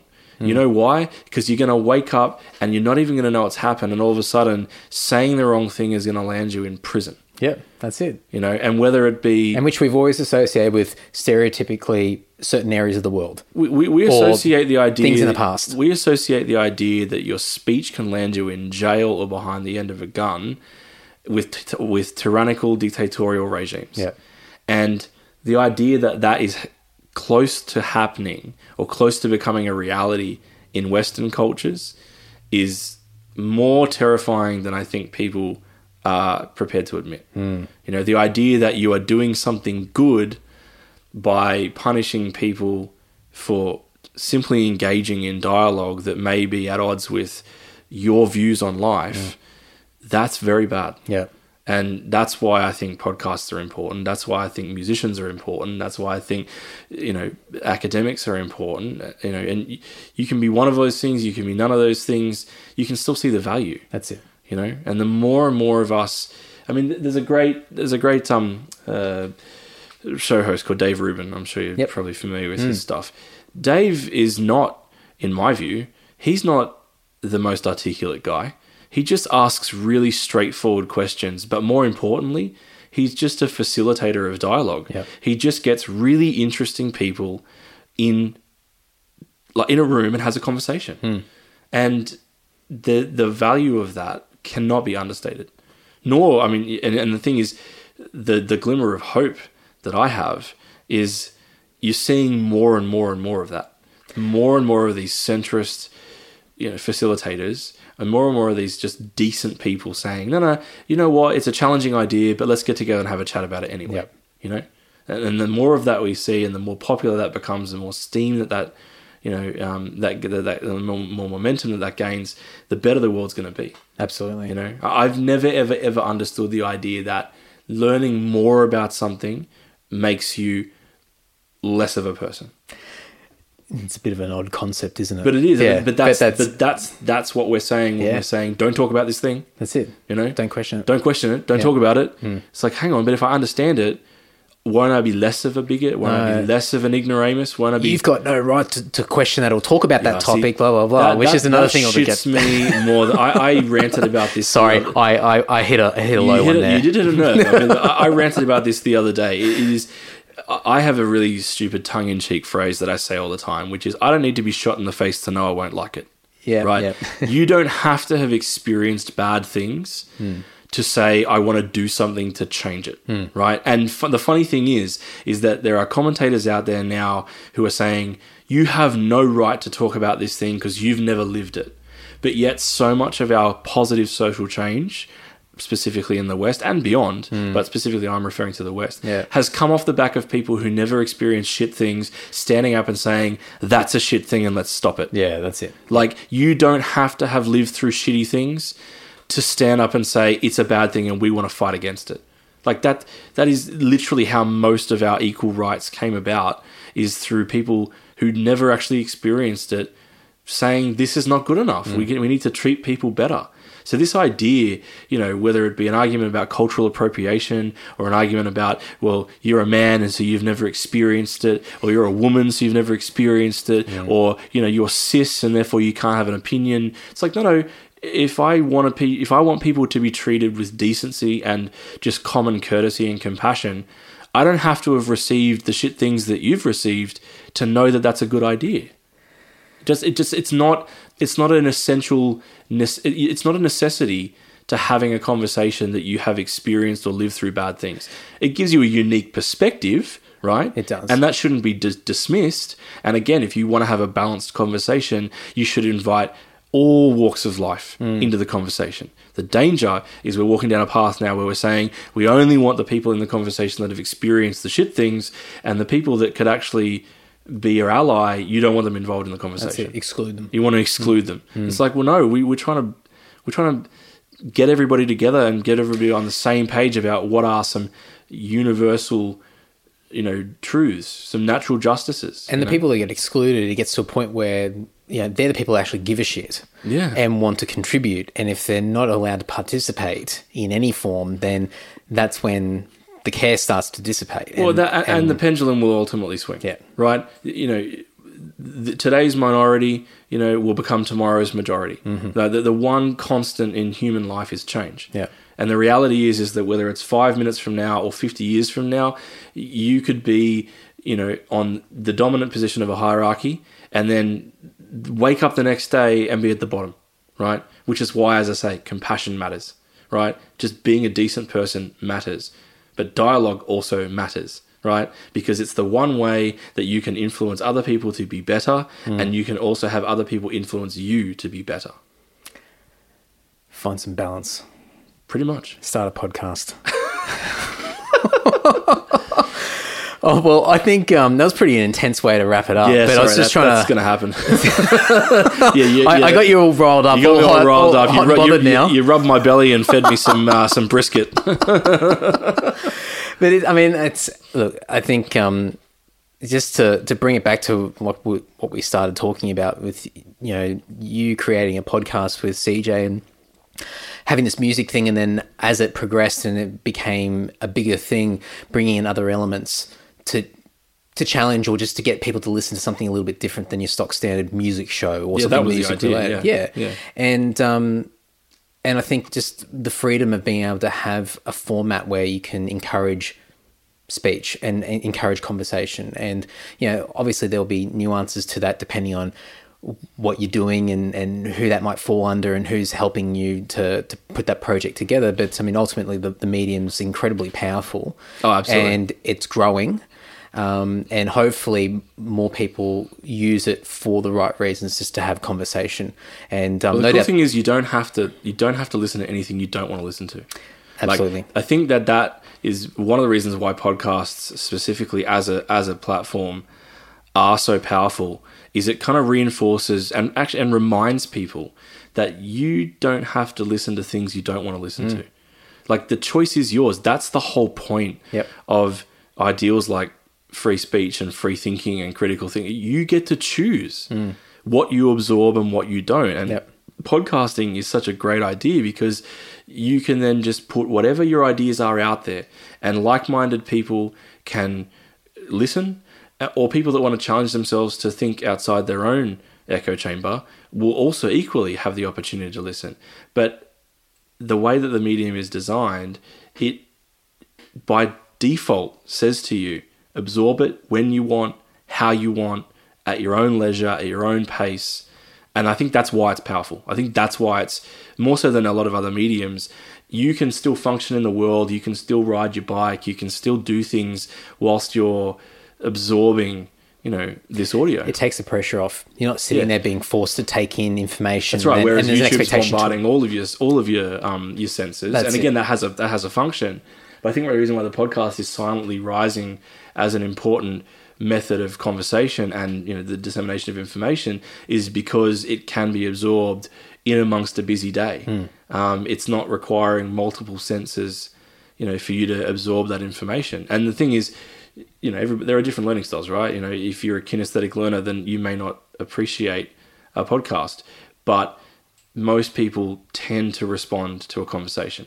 And so the podcast, as opposed to say a lecture, where you're hearing those inflections and tones and shifts and timbres that you're used to hearing in a conversation, you just naturally your ear is going to retain. That's right. It's going to resonate with you more than a 3-hour dry, recited lecture. Absolutely. So, yeah, and I think even just to be able to put something out there where you're exposing people to other ways of thinking as well. Yeah. So even the people that listen to this podcast, ultimately, a lot of them, initially were coming from my circles as far as like-minded music fans and enthusiasts. And then gradually I decided, let's get this random person on. Yeah. And so suddenly people are still listening in, and then they make a decision on that episode as they're listening as to, this guest's a bit of a fuckwit, I'll just skip forward or go to the next episode, or fuck it, I'll just listen to it and get an insight. One of the things I like is that people are challenging themselves to listen to things and read things that they don't necessarily agree with. And I used to be very pessimistic that was just not happening. But through my own experience of having run a show for a short amount of time, it was we did 34 episodes. Yep.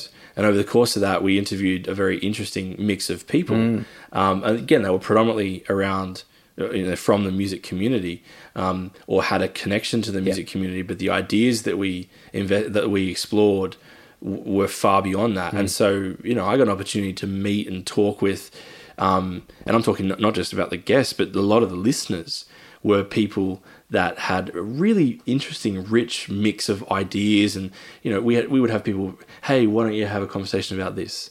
Hey, I really liked this thing, or I didn't think about it from this point of view, or I disagree, or whatever. And it's like, but the one thing that, in fact, I have to say, there was not one person there was not one person who gave us feedback on the show that was a straight up asshole. It was just like, fuck you, I don't agree with you. And I was like, that's unexpected. You think in a world today that you're going to get someone that's going to go, oh, I disagree, and this is why, and you're an asshole, and because of this. And I can only hope it's because we approach the show from a position of, we're not perfect, but we want to just have the conversation, and the more, and as long as that is there, the desire to just talk to people and have people talk to one another, then you can't ever go wrong. I don't think. I don't think so. And I think you probably attract people that are already in a frame of mind where they are willing to absorb information and learn, and they're open-minded. And the people that aren't, if you even manage to get them to listen to begin with, most of them won't stick around long enough to be able to take in any information for them to even formulate or put together the effort to go and articulate that somewhere else and give a response. Most of the time, that's the wonders with the podcast, is that you just go delete, skip, move on, and that's it. And and most of the time people get a sense of where a conversation is going to go, or the topic, and most people don't have the time to go. And that's also the good thing about podcasts, is that there's reviews, but it's really hard to leave a direct comment on a podcast as you're listening to it. You have to log into Facebook, you have to open up the Facebook app or Twitter and then type it out. And by the time you get there, you're exhausted. Yeah. So, until Apple Podcasts or any of these big podcast players have like a live feed or, a comment section, which will happen, that will be very scary, because I think it's going to encourage some not nice behaviors. But optimistic side of things, it could be exciting as well. But until then, I think podcasts have got a unique format and a unique platform that encourages. They kind of stand alone. in the universe of media. That's they it. have their own little space. It's a little bit untouchable at the moment, but in a good way. Yeah, that's right. So anyway, all right, enough of all that. Well, I look forward to whenever you get back on, whatever you decide to do, and get back into music if you decide that that's going to be what your next things are down the track. But as I said, man, honestly, I don't foresee a future where I will be away from music forever. Yeah. I love it too much. I find that it's just too important. I have since I was a 15-year-old kid, and did the same thing that you said earlier, which is you just get consumed by it, and every career goal or educational goal you had goes out the window because you just want to play music. Yeah. And that's very much me, despite juggling, always having a day job. But yeah, I don't foresee a future where I could stay away from it forever. But it may be in a year or two, it may be 5 years. I don't know. As I said, for me, it was important to just not put any parameters around what this looked like. Yeah. It was just focus on the immediate requirements, which is, I'm going to have 2 children under the age of 3, a wife who needs my help, and a body and brain that does very much in need of, some tender love and care. And if I get that right, and our family gets into a rhythm, and that means that a year or 2 from now I can start up a new musical project or get involved in a musical project, then rad. But for me, with Daemon Pyre, and I say this specifically with Daemon Pyre because this was something that I look back on very positively about Daemon Pyre, was that when we set out with that band, we'd all been in bands previously, and some were still in other bands, and we said, this is going to be a thing where the definition of success is not going to be whether or not it's our full-time job. Yep. We just want to do the best we can, make a record every couple of years. If we can get overseas like once a year, awesome. Spend some time touring, but just write really the best music we can. Yep. So that we enjoy it, that fans enjoy it, and that's it. And that was a lesson that it took me a long time to learn. Previous bands I've been in, I was so focused on the goal, and trying to drive the success engine that I lost the fun of it a lot of the time. And whereas Daemon Pyre wasn't like that. Daemon Pyre was, we're going to try and go as far as we can with it, but we're not going to set limits that are so high that they're just unachievable. And that's why, it was a hard thing to walk away from, because so much of it was so pleasant and so much of it was so enjoyable. Probably a really good thing as well. I mean, you don't want to sort of get out of something just because you're completely burnt out from it as well. Well, look, there was that. You leave on a high note. In some elements, but I mean, you've also left it on a high note as far as what that band is all about and what it has done in what it is as a short space of time. And I think the fact that you're quite fortunate because you have, and this is a bit of an ego thing, but you put your name against things, you've contributed towards things that are out there and people can continue to enjoy in the future, and it doesn't even matter what happens now moving forward. Yeah, I mean, I got to say, Andy made me realise that to a point. Yep. Our lead guitarist, he's like me, he's fiercely opinionated and has lots of real strong views on things, and we both very strong personalities. Yep. But he was the one who made me realize that, you contribute something into the world of music, and it is literally a moment in time. It's there, and it's a footprint. It's a footprint, right? It's there for good, and whether you come back to it, and you want to continue the journey later, or whether you don't, it's there. It's done. Yeah. And you can be proud of it for what it is. You can go, and as you say, you can go back to it later, just like a record of a band that you were into, and you can go back and go, oh, I'm pretty proud of that. But then again, I've never been one of those musicians that was afraid to listen to their own tunes. Yeah. I've been in bands with people before who found that to be highly egotistical, that they wouldn't put on their own records, outside of having to learn a song or review a record before it was released. They wouldn't listen to their music because they saw it as being egotistical. And I'm like, but if you can't enjoy it, that's the creative side of me is but I dig it. And again, maybe it's because I was a vocalist. So there's an element of compositional separation there. Yeah. I was involved in, predominantly the lyrics, I wrote the lyrics, I wrote the vocal arrangements, performed the vocal arrangements, but the melodic side, with a few exceptions and a few arrangement suggestions, that wasn't my area. Yeah. So I guess I can, simply by virtue of the fact that I'm the one at the end who adds my bit, I can listen to the thing being created by the team and be like, that's awesome. Yeah. Which I guess is different, to the other parts of a band. Well, I certainly get like people that are heavily involved in the production and recording process and putting all the elements together. When an album's finally done and it's put out there, that they go, oh, fuck this. I do not want to listen to this ever again. See, that's a different story. which is different again. But, I think in the end, you create something that means something to you. And I think that everyone, even if you can't do it straight away because, the process or whatever it is has exhausted you mentally, I think there should be every right to be able to come back later and enjoy it because that's part of who you are. And it's a time capsule. It's a footprint that you left behind. It's who you were and what you represent at that point in time. So it's pretty cool. Definitely. So we've covered every possible base that we could possibly think of. Which, let's be honest, that was bound to happen. Yeah, it was going to happen. I wrote some notes down yesterday and I thought, oh, fuck, this is just going to go off on a few different tangents. Let's just roll with it. That's good. Well, I enjoyed it, so thank you for having me. Much appreciated. Thank you very much. Cool. Thanks, everyone. If you want to learn more about Sam and some of the projects that he's been involved with over the years, and anything that we spoke about in this epic long chat with Sam, which was so much fun, you can go over to the show notes at andysocial.net. As with all of the episodes that have aired on the Andy Social podcast to date, everything is over there. And I don't know what episode this is, 126 maybe? So there's 126 individual podcast episode pages on my website that are filled with a whole blurb about my guest, all the links to contact them and learn about them. There's embedded videos, there's links to buy products and things from these people.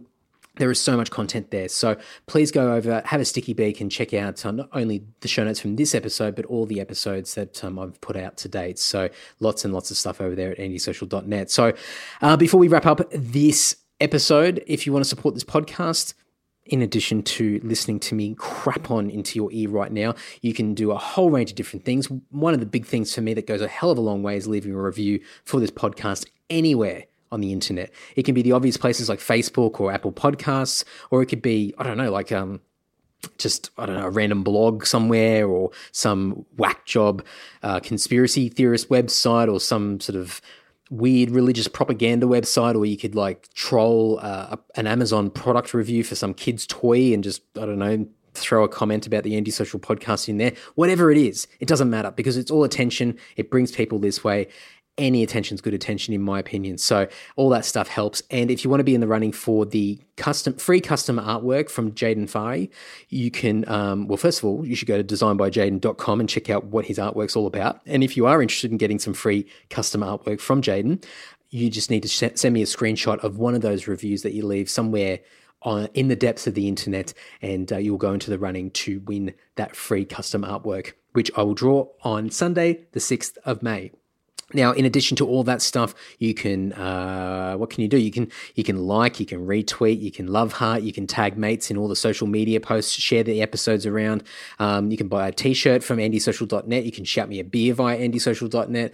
You can do all these different things. They go a hell of a long way to support this podcast. It keeps it going, keeps me motivated. It helps me reinvest into extra things, bigger and better things, helps me get better guests as well. Lots of things. It all helps. So thank you very much for all the support you guys give each and every day, each and every week, each and every month, blah, blah, blah. You get the gist. I'm just running out of things to say. So that's my cue to get the hell out of here.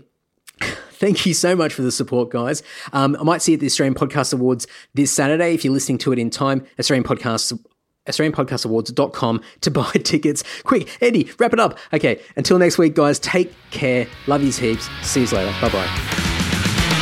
You're ready, social.